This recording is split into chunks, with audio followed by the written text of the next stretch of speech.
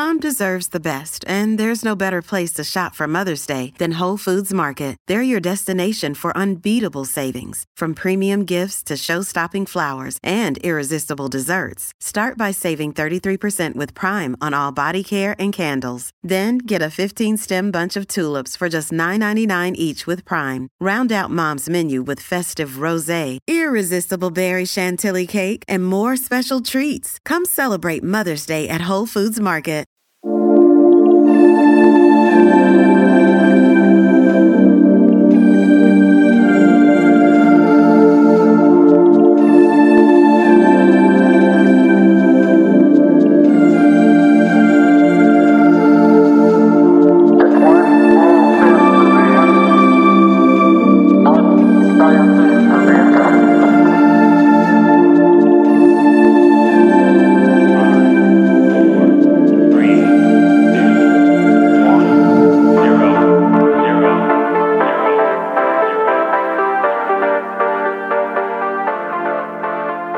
Hello, listeners, and welcome to Ohio Mysteries. We will get to our episode in a moment, but first, please help us grow. One of the easiest ways to help us is to leave our podcast a positive review. That moves us up in the popularity list and gets us more listeners. Also, tell a friend, tell family members about us. Tell them to head over to ohiomysteries.com and give us a listen. And I would like to thank two new Patreon supporters, Handout and Tanner Johnson. Thank you so much for contributing to our podcast. We really appreciate it. If you would like to help us out with our podcast, head on over to patreon.com/Ohio Mysteries and consider being a Patreon member. You will have access to bonus episodes as well as interviews with detectives on our Akron Beacon Journal cases. Thank you so much again, Tanner and Han. I really appreciate it. Let's throw another log on the fire, campers. It's time for a new mystery.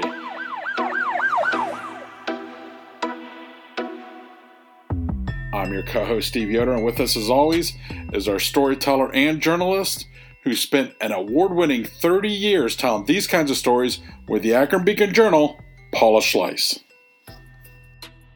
Hi, everybody. Do you believe in a sixth sense? Is it possible our brains aren't reaching their full potential? And if they could, would we discover the ability to speak to spirits in another dimension, recall previous lives that we've lived, even heal ourselves of physical ailments? Edgar Cayce believed it, and in the first half of the 20th century, a lot of people believed in him. Still do. Even in the new millennium, he has many devotees and a center that carries on his work. Cayce wasn't what you might envision a self-proclaimed clairvoyant to be. A man whom many called the sleeping prophet was soft-spoken and humble, tried to keep his so-called gift a secret for years, and was a devout Christian and Sunday school teacher who refused to charge money for the readings he gave. He's also different in that he was never aware of the advice he was giving as he was giving it, because he would put himself into a trance, speak with a client while in that state, and then when he came out of it, have no idea what he said. His most frequent request was to diagnose an illness and provide a remedy. Sometimes he'd wake up, be read back what he said, and have no idea what it meant, though his clients seemed to.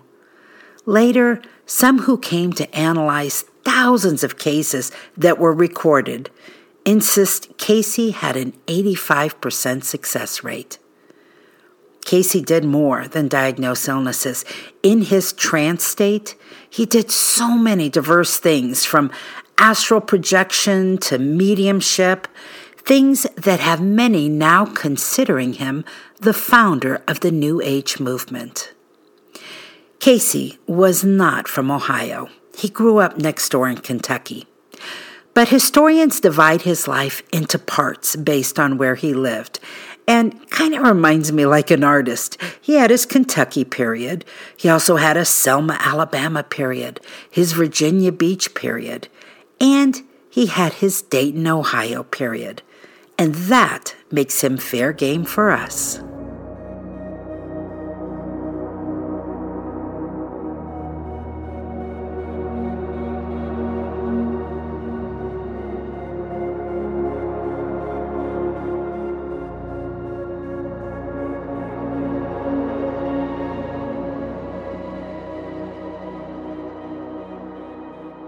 Edgar Cayce was born in 1877 near the small town of Beverly, Kentucky. His parents were farmers and raised 6 children. Growing up, Cayce always insisted there was another person in the house, the ghost of his dead grandpa. He also played with many imaginary friends. None of that bothered him. Far from it. He became accustomed to encountering unusual presences in his life. At the age of 10, he became engrossed in the Bible and read it from cover to cover, often while secreted away in a hut that he had built in the woods. One day, while he was out there in the woods, he said he encountered a woman with wings who told him she was there to answer a prayer and asked what he wanted most in the world. He told her he just wanted to help others. The next night, Cayce was at home, and his father was angry because he hadn't been doing well at school. At one point, his dad knocked him from his chair onto the floor. While still on the floor, watching his dad walk away, Cayce said he heard the voice of that woman with the wings telling him if he could go to sleep, that they could help him. He didn't know who they were, but decided it was worth a try. He put his head on his spelling book and fell asleep. And when he woke up, he said he knew everything that was in that book. From then on, he studied all his school subjects by sleeping on top of the textbooks. He soon became the top student in his class. There was another childhood incident worth sharing here because it was the first example of something Cayce would become most famous for, the power to heal. As a boy, Cayce injured his spine while playing ball and was in a lot of pain. One night, he dreamt he had a cure for his ailment. When he woke up, he followed the instructions from his dream, and his back got better. Cayce was doing more than well in school, but he had to drop out. His parents were poor, and when he reached high school age, he was needed to go to work. Eventually, he was made an apprentice in a photography studio, the field that would become his career for many years. Cayce always nurtured his faith. He read the entire Bible once a year, taught Sunday school, and recruited missionaries. In addition to speaking to angels and hearing voices of dead relatives, he believed he could also see auras around people. He hoped and prayed fervently that these strange abilities came from the light and not the dark. He also suffered from chronic laryngitis, frequently losing most of his voice. One day in 1901, a traveling stage hypnotist came to town and offered to cure him. Cayce agreed only if it were done in the office of the local throat specialist. And so, with both the hypnotist and the throat specialist on hand, Cayce put himself into a trance where, to everyone's surprise, he could speak perfectly normal. Only when he was brought out of the trance did he lose his voice again. So Cayce did what he did as that little boy with a spinal problem. He put himself back under to heal himself. Those who watched said they could see his throat turning red, as if increased blood was flowing to the affected area. When Cayce woke up this time, his voice was perfectly fine. For many years, his laryngitis would come back from time to time, but now Cayce always knew how to fix it. Now, there was another hypnotist in town, a local one, who became friends with Cayce. His name was Al Lane. Al asked Cayce if he could do for someone else what he did for himself. So Cayce went under again, this time identifying some problems Lane was having and suggested cures for him. Cayce woke up, not having any idea what he'd recommended, but Lane followed through and said the remedies worked. Cayce always needed that guide when he went into a trance. Since he couldn't remember what he said, the guide needed to take notes and let him know. For a long time, Lane became this guide for him. Now, he suggested Cayce begin offering his psychic diagnostic service to the public. But Cayce was fearful of this idea. He had no medical training, no way of knowing if the words coming out of his unconscious mouth might actually cause someone harm. In his own words, he said, "One dead patient is all I need to become a murderer." Cayce was engaged at this time.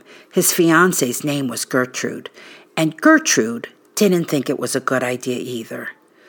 But eventually he relented under two conditions.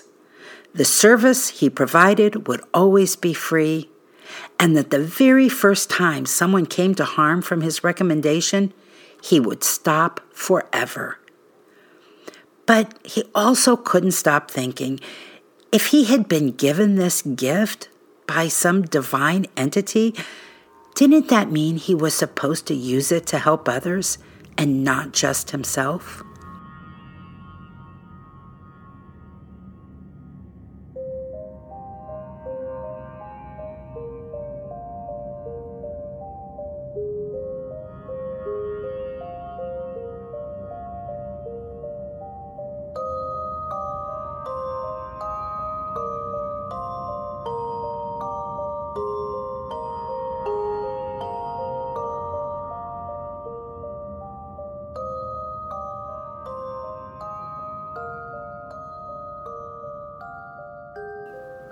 In 1902, Cayce moved to Bowling Green, Kentucky, and he boarded with some young professionals, including a pair of doctors. While there, by the way, he invented a card game called Pit about commodities trading. I saw that you can still buy it today. It's sort of like a Uno card deck. And at this time, he and Gertrude also finally married. They would come to have 3 sons together, Hugh, Milton, and Edgar. Gertrude continued to disapprove of Cayce giving his readings, and Cayce still agonized over the morality of it all. But he kept doing it secretly. Every once in a while, word of it would leak out, and he'd get a little publicity. Lane, that hometown hypnotist friend, used to visit Cayce when he lived at that boarding house with the doctors, and he once had let slip about Cayce's paranormal talent. The doctors were intrigued, and, with Cayce's cooperation, set up a group of their colleagues to conduct experiments on Cayce. Reportedly, the experiments were phenomenally favorable. Cayce had to take their word for it. Whenever people would read back to him the medical information he offered, he'd just shake his head. He was completely oblivious to the meaning of some of the technical terms that his unconscious self had used. Whatever he was doing, it was enough to save the life of his wife. Gertrude came down with tuberculosis. As she declined, doctors wrote her off as terminal and whispered to Cayce that she would die. Cayce did what he did best. He went under, revealed a treatment routine that his wife diligently followed, and she recovered. Now, Cayce was still doing photography all this time. That career got interrupted in 1906 and 1907 when a couple of fires burned down his studios, leading to bankruptcy. But even as his family struggled financially, Cayce turned down every offer to turn his talent into a money-making enterprise. Then he met Wesley Ketchum. Ketchum was a doctor, a native of Lisbon, Ohio. He was a physician and a graduate of the Cleveland College of Homeopathic Medicine. After getting his degree, he ended up in Hopkinsville, Kentucky, where he hung out his shingle. Ketchum became fascinated with Cayce, and then he couldn't shut up about him. He even, without Cayce's knowledge, submitted a paper to the American Society of Clinical Research, calling Cayce a medical wonder. The New York Times followed up with a story, again without Cayce knowing about it, with a headline that said, "Illiterate man becomes a doctor when hypnotized." Cayce later revealed to another reporter how it all works, that when he sleeps, his mind actually visits another realm, a dream world, as you would have it, where everyone is connected and has access to universal knowledge.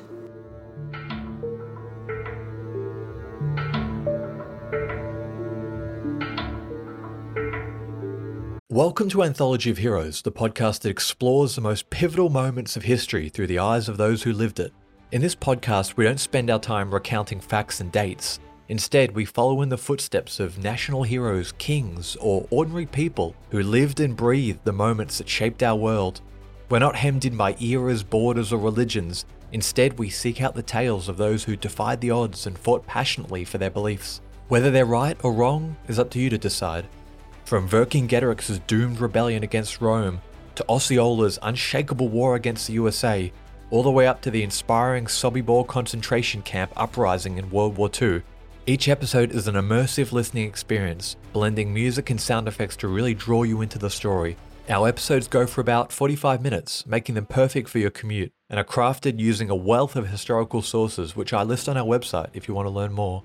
I'm the host, Edgar Cayce, and I'm thrilled to have you joining me as we uncover history's hidden gems and illuminate the faded pages of our past. Look out for the Anthology of Heroes podcast on Spotify, Apple Music, or anywhere else you get your podcasts from.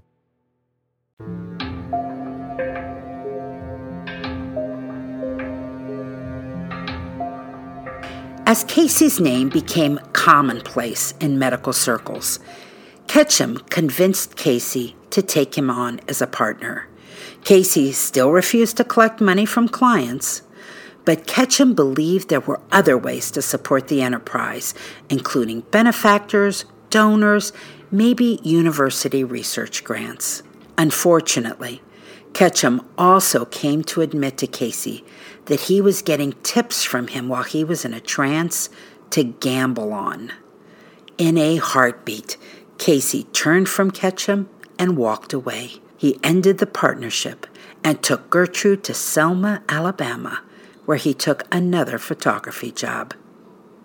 Cayce and Gertrude were in Selma for 9 years, a time when his name and fame began to grow. While he never charged for a reading, he did accept donations so that he could begin doing it full time. His family lived very simply and Spartanly. His wife and eldest son took over the role of being his guide, supervising his trances and recording his words. Then he hired a secretary, 18-year-old Gladys Davis, who started recording his readings in shorthand and essentially became a new member of their family. Now, in 1923, Cayce met Arthur Lammers, a wealthy printer who owned Dayton Photo Products in Dayton, Ohio. Lammers was a student of metaphysics, and Cayce agreed to give him a reading. When Cayce woke from his trance, Lammers revealed he had asked Cayce questions about his past lives, and Cayce answered them. Cayce shook his head. Reincarnation was not accepted by Christian doctrine. Cayce was sure that Lammers had misinterpreted whatever he said while he was unconscious.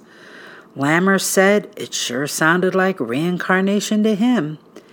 Let me give you a sample of what Cayce told Lammers while he was in a trance.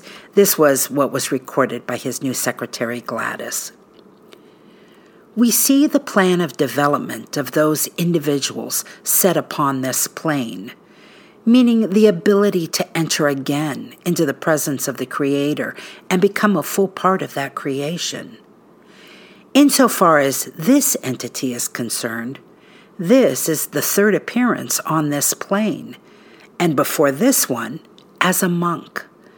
We see glimpses in the life of the entity now as were shown in the monk. The body is only the vehicle of the spirit and soul that waft through all times and ever remain the same. Well, Cayce and Lammers agreed to disagree on what that all meant, but it was a discussion that led to a new move for the Cayce family.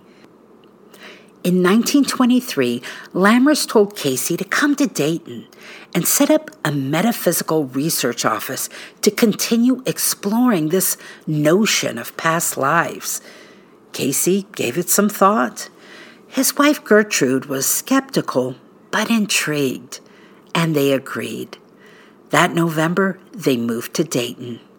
They found a duplex apartment at 322 Grafton Avenue and set up the Cayce Psychic Institute in an office that they rented from the Phillips Hotel downtown at Main and 3rd Streets. There, he took many clients on journeys through their past lives. Cayce, still the devout Christian and agonizing over what it meant, came to believe there must be some truth to it. Now, the Dayton period was also memorable because the family struggled hard.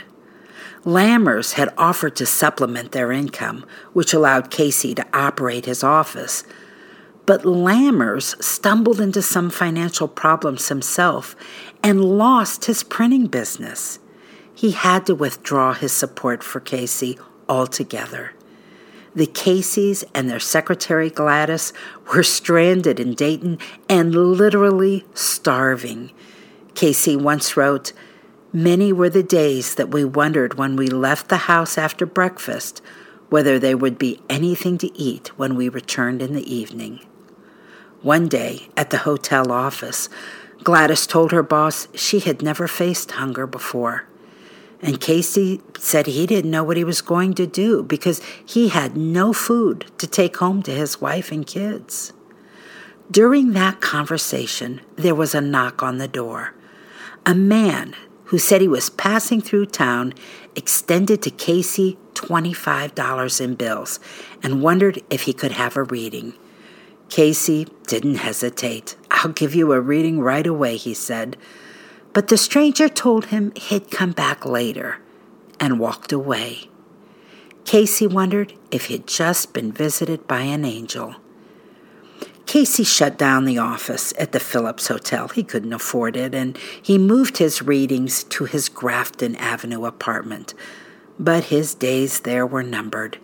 In 1925, 2 years after arriving in Dayton, Cayce, while in a trance, said he'd been instructed to move to Virginia Beach, Virginia, that the sand's crystals had curative properties, and he would learn more about its ability to promote healing.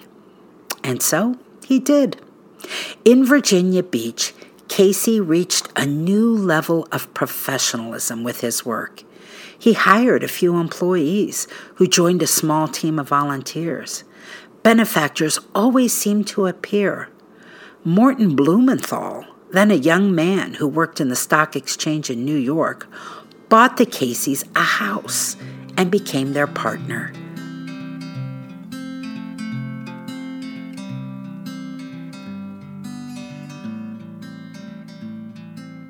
On May 6, 1927, the Association of National Investigations was born.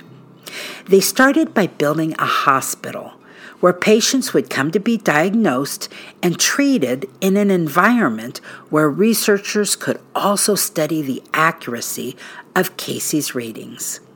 Some noted PhDs joined the effort, and a year later, the hospital complex opened, complete with a lecture hall and research library. Therapies at this time being suggested by Cayce, they ran the gamut, from salt packs and hot compresses to magnetism, massage, essential oils, and mud baths. The aim was always to produce a healty body, and the hospital quickly developed a months-long wait list. That was only supposed to be the beginning. The vision was for a really big complex. Blumenthal and his financial backers started making plans to build a university on the grounds, something that would rival other medical colleges. But after a few months, the whole business just fell apart. The Great Depression hit. Cayce took his files back from the hospital, returned the home that Blumenthal had purchased for him, and struck out again on his own. For the next decade, Cayce's new area of interest was working with study groups who wanted to learn to do what he did. In his altered state, Cayce told the groups the purpose of life wasn't to be psychic, but to be a more spiritually aware and loving person. That by studying what he did, they could help bring light into a waiting world. In 1931, one of the larger study groups formed the Association for Research and Enlightenment, ARE. It was a simple effort and unpublicized. They raised money to build an office and library onto Cayce's residence, and people of all religions were invited to join them. Cayce said the goal was always to build something ancient and universal, not to be divisive. That tapping one's inner higher self should make somebody stronger in their faith, not weaker. Then came World War II. In 1941, there wasn't a person in America untouched by sacrifice, tragedy, uncertainty. In 1942, the only biography written during Cayce's lifetime was published. It was called There Is a River, and it introduced Cayce in an intimate way to more people and at a time when they needed him the most. Cayce was overwhelmed by requests from people who wanted to know about their loved ones overseas, especially people who were missing in action. He started doing as many as 8 readings a day. While in one of his trances, Cayce admonished himself for doing too much and warned that if he didn't slow down, he was going to kill himself. When he woke up and his words were read back to him, he understood their meaning, but ignored them. The next year, the year before World War II ended, he did more than 1,300 readings. Remember, he's got to put himself in a trance for each one of these. Finally, he collapsed. Gertrude talked him into taking some time off, perhaps going into the mountains of Virginia for some peaceful meditation and recovery. But the damage had already been done. In September of 1944, Cayce suffered a stroke at the age of 67. He died 4 months later. Gertrude died 3 months after him. During his life, Cayce's clients included Woodrow Wilson, Thomas Edison, Irving Berlin, George Gershwin. Dozens of books, maybe hundreds of books, have been written about him. In 1971, his sons published The Outer Limits of Edgar Cayce's Power and claimed his readings had an 85% success rate.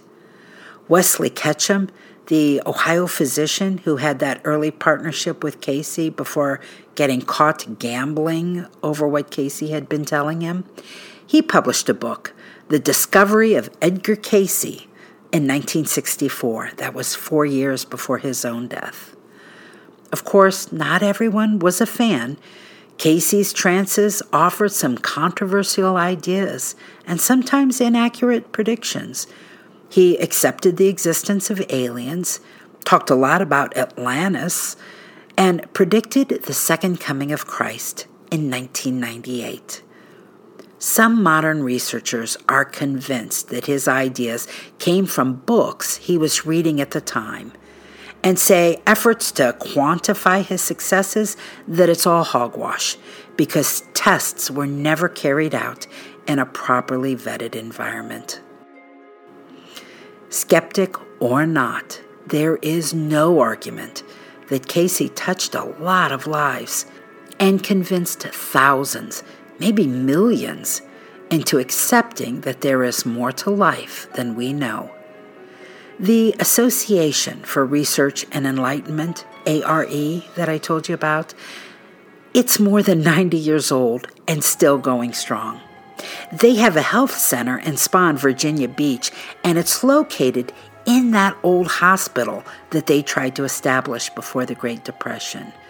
They have a prison outreach program, they do study groups, they even have a podcast. If you're interested, you can learn more about it at their website, edgarcayce.org. That's it for tonight, listeners. For photos, news clippings, and more on this and every episode, hop on over to ohiomysteries.com. I promise you will not be disappointed. Paula has put a lot of work into that page. You'll be able to find any of the episodes you are looking for, any of our Akron Beacon Journal crossovers. We'll see you here Wednesday, and then we'll see you back here next Sunday for another episode as well.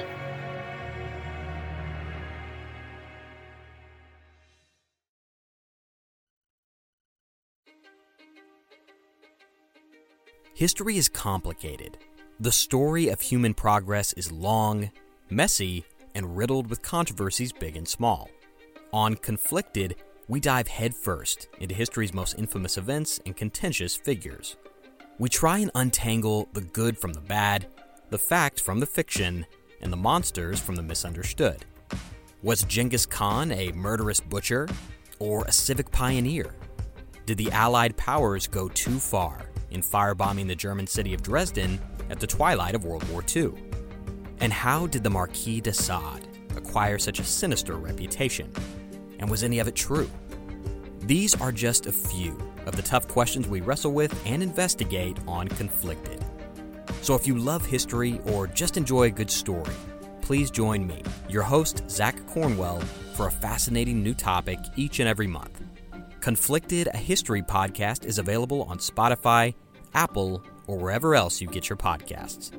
I hope to see you soon.